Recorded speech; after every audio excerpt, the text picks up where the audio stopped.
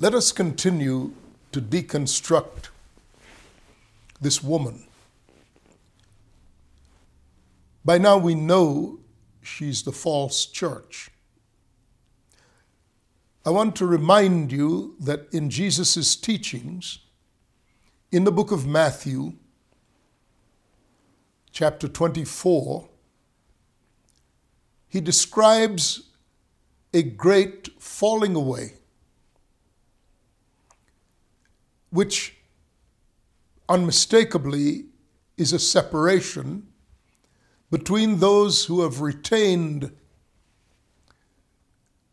a faithfulness to the original intent by a valid, vital, and unshakable connection to the head. So you must be in the body to be connected to the head. If you're part of the body of Christ, your connection to the head gives the head a position of absolute authority. And there is no member of that body that has autonomy vis-a-vis the head or the body. Now that requires a level of maturity that recognizes that you cannot become who he has designed you to be by way of a carrier of his presence as an individual. One of the shocking things about this current environment, both of the nations and of the church among the nations, is the belief that everything about the scriptures supports individual choice. And in that sense, you may understand that the nature of the world, those who do not believe in Christ, that they desire autonomy. And every group will only associate with people of a similar belief, but it's in the furtherance of their individual choices. Now, it's not rocket science. When that happens, they divide society into constituencies. Sometimes those constituencies are ideological. Other times, they're both ideological and race-based. You say, "Oh, that's a stretch." No, not a stretch at all. Just read the Bible and believe it. Jesus says, "Nation shall rise against nation." The word nation is the word ethnos, ethnic, race. Jesus prophesied 2,000 years ago that the end of the age would be characterized by divisions on the basis of race. Other things as well, but race is a primary divider. And Jesus said that this would be the thing, a definitive thing, that would even lead to wars and rumors of wars at the end of the age. So we have a church that is trying to offer solutions to the world that does not include the very things Christ has said. Because this is a woman who sits upon a beast. Let's look at it. So we said the Spirit carried John away into the wilderness, and that's where we stopped.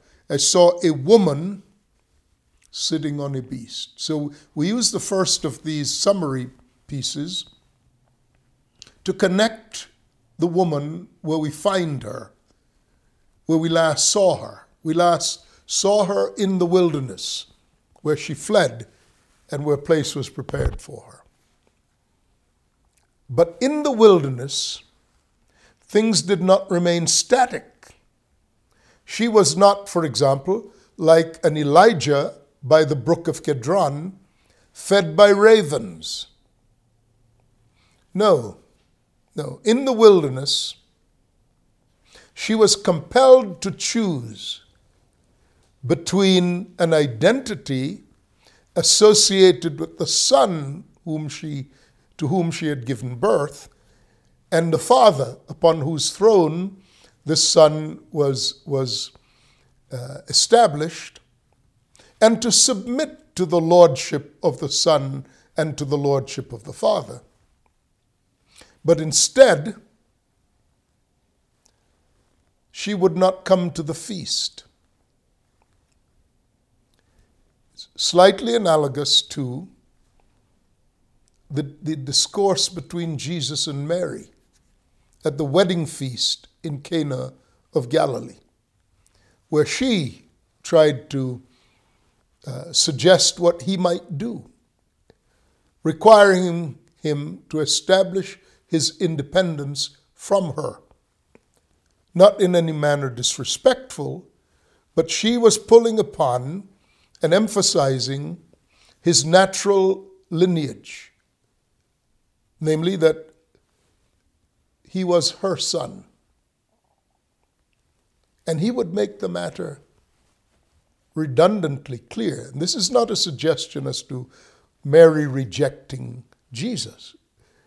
We don't know what happened to Mary, but we do know that the angel greeted her with great favor, told her God had given her such excessive favor. But again, I'm not going there except to show that when the Son of God is, whenever anyone attempts to identify the Son of God by his connection to human flesh, Son of Man, he will resist Son of Man defining Son of God. And Paul would pick up on the subject and would say, from now on we know no one any longer according to the flesh, but according to the Spirit.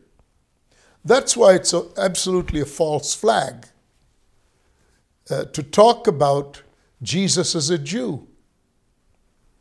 Messianic Judaism is an entirely false flag, because it's the Judaism that's special.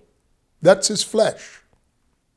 He would reject it utterly by referencing the Spirit.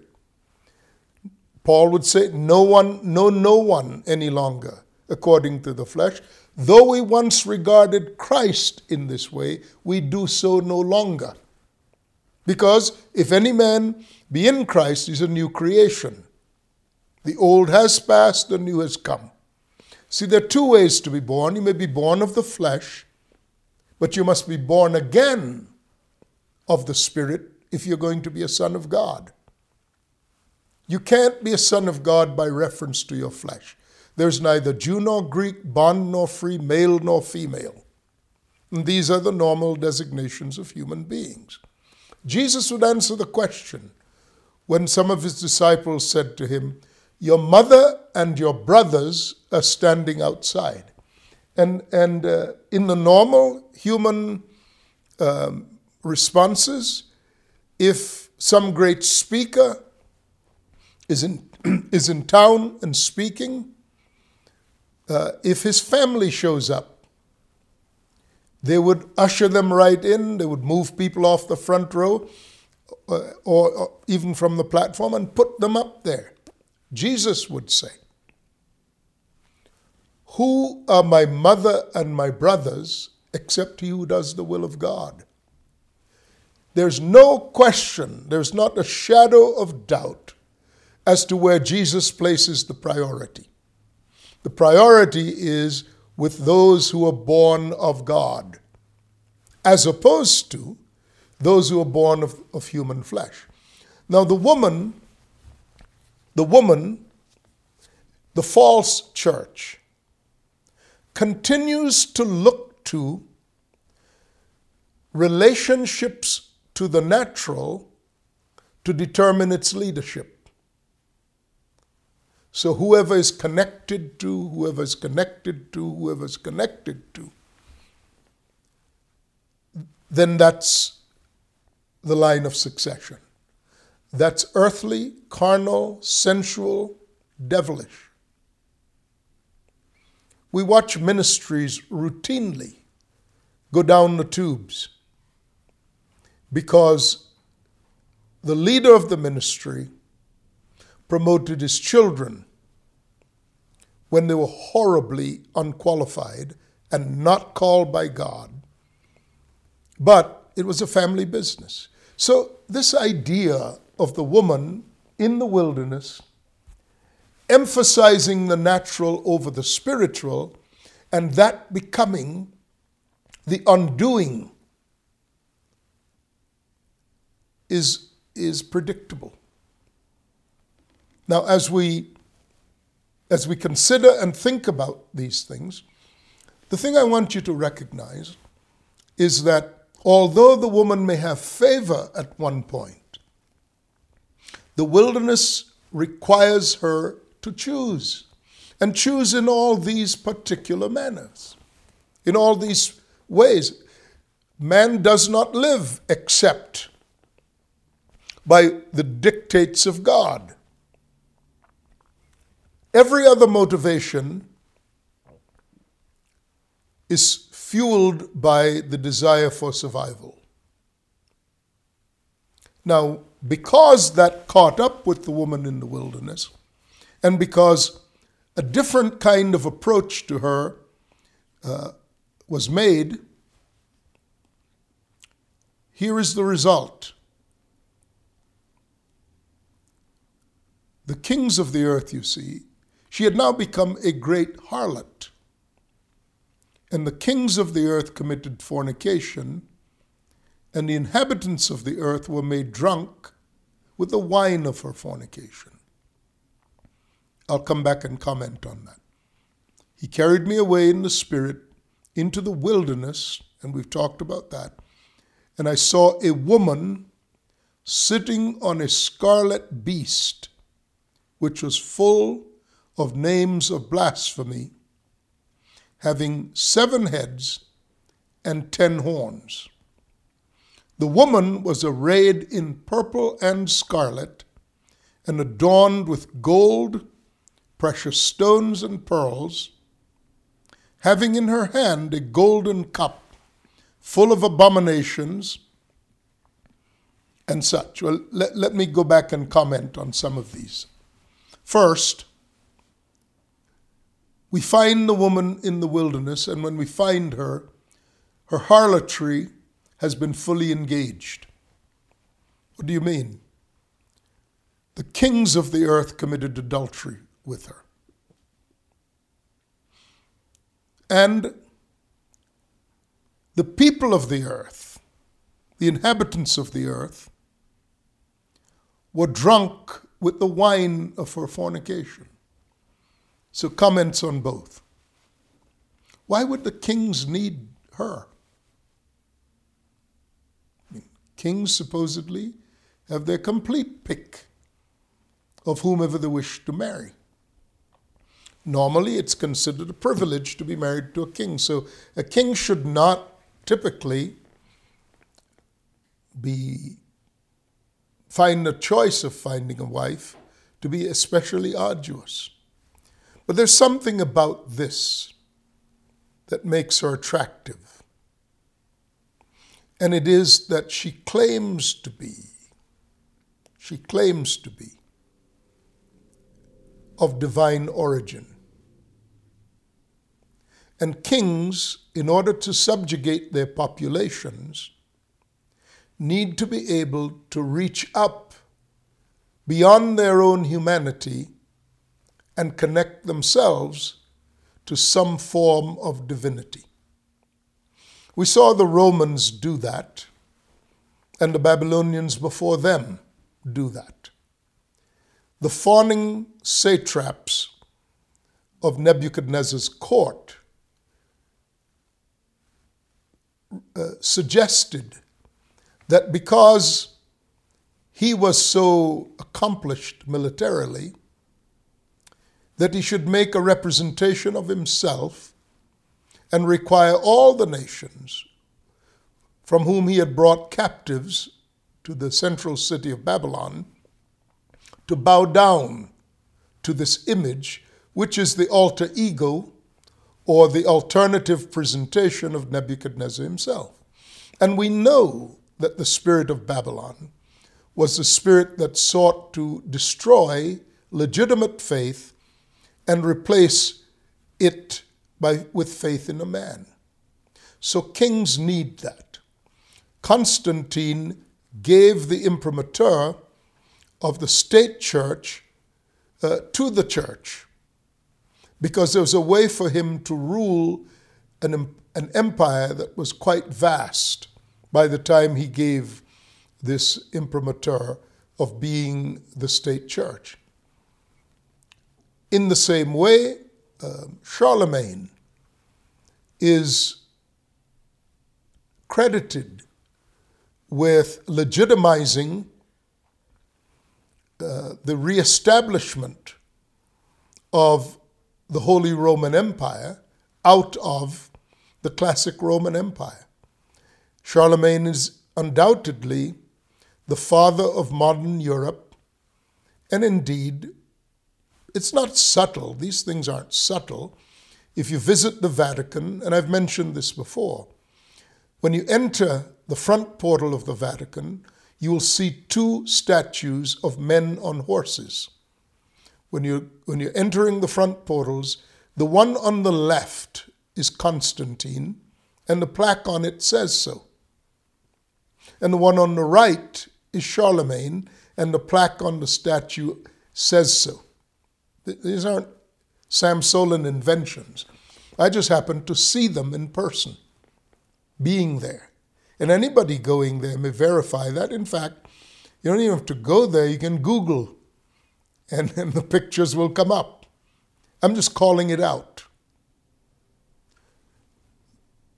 The wilderness experience makes the woman an opportunist. When she does not choose submission to Christ, she cannot be the bride. There's a distinction between a bride and the activities of a bride and a harlot.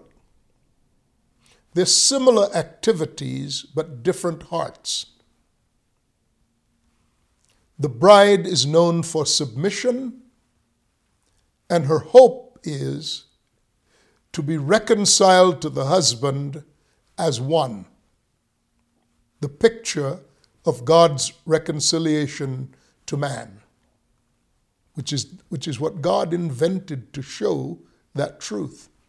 If you will read Ephesians chapter 5. Husbands, love your wives. Christ also loved the church. Wives, submit to your own husbands as unto the Lord, and so on. Behold, I show you a mystery, but I'm speaking about Christ and the church, the vehicle for which is the relationship between a husband and a wife. So the hope of the bride is conformity to the standard of the husband, and that requires obedience.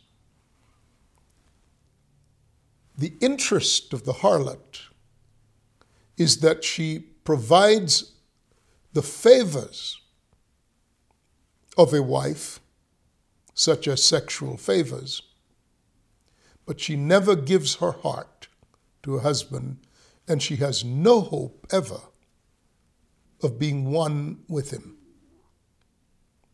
Enormous distinction, especially as it regards retaining her independence. Even when the church became the prostitute of the state, she wanted her price and has acquired power and goods as for her service. But the kings acquired illegitimacy in the eyes of their population, not to be confused with the legitimacy in the eyes of God, for such a thing can never occur. But in the eyes of their population, it was a weapon for their subjugation. I mean, consider right now the Russian Orthodox Church. It's the main supporter of Putin's ambitions to be the modern Tsar, to be Peter the Great, or whomever he models himself after. I doubt that he wants to model himself after Stalin, more romantic figure perhaps, like Peter the Great. But still the same thing. You require the state church to subjugate the minds of a population that are members of the state church in order to legitimize unspeakable ambition and brutality. And they have the gall to present that to the world. We're not talking about antiquity now. We're talking about principles of antiquity that have remained unbroken in their applications and unchanged in their intentions up to the present moment. It's not something different. It simply grows in intensity and becomes a worldwide phenomenon. In America, explain to me exactly what the attraction of a man of extreme filth, that attraction to the evangelical church, to the tune of like 80% of the evangelical church voting for him. I mean, how do you explain these things? Oh, I know how they try. But again, all it evinces is a disconnection from the standard of Christ. They want what they want, and the kings want what the kings want. This is not a marriage made in heaven. It's not even a marriage. It's a bed of fornication. And what's astonishing to me is how it swept the board. It swept the board of the prophets. Who knows now what the Elijah list is, or who cares? They've all been compromised. Who cares about the 7 mountains and the proponents of it? These have gotten in bed with political leaders in a political party. Are they one with them? Well, if you join yourself, whoever joins himself to a harlot becomes one flesh with a harlot. That's easy enough to identify. That's why the words that they're speaking are as dry as sand. But it appeals to a mentality in the church, in the evangelical church, that wants the security and predictability of an economy in which they're fully invested. They're in a wilderness. And the wilderness is where falling away occurs. Because the wilderness requires you to decide whether or not you're going to trust God and do so actively, or if you're going to be apathetic. Oh, I understand. Saying these things it's not like that one day they said, we're going to be a harlot. No, it's more of a resulting condition of apathy. Disobedience, where the voice of God means nothing to you. In fact, you've become so deceived that the voice of your own fears and ambitions is conflated with the voice of God. Now, when that happens, note the result. I saw a woman sitting on a scarlet beast, which was full of names of blasphemy, having 7 heads and 10 horns. And the woman was arrayed in purple and scarlet, and adorned with gold, precious stones, and pearls, having in her hand a cup full of the abominations and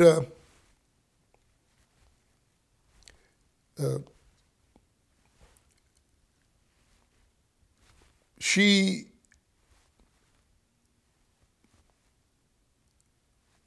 in fact, of abominations and filthiness of her fornication, and upon her forehead was written the name, mystery, and so on. She was drunk with the blood of the saints and with the blood of the martyrs of Christ. Now, let's distinguish a couple of things here very quickly.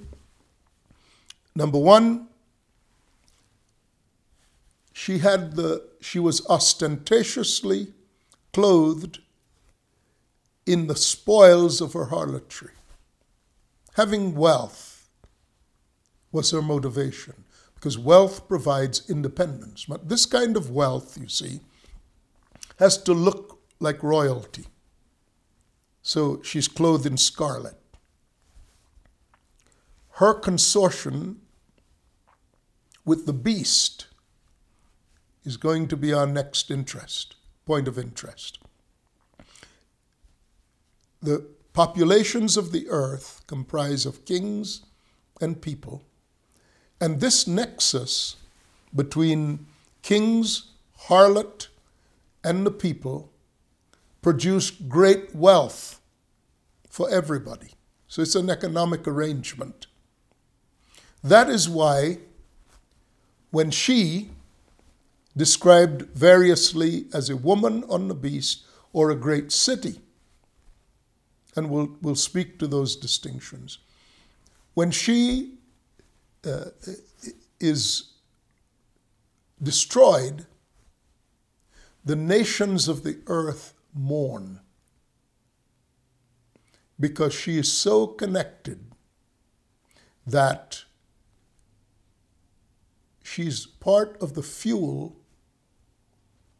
for this commerce that allows the beast to absolutely control, so much so that you could neither buy nor sell.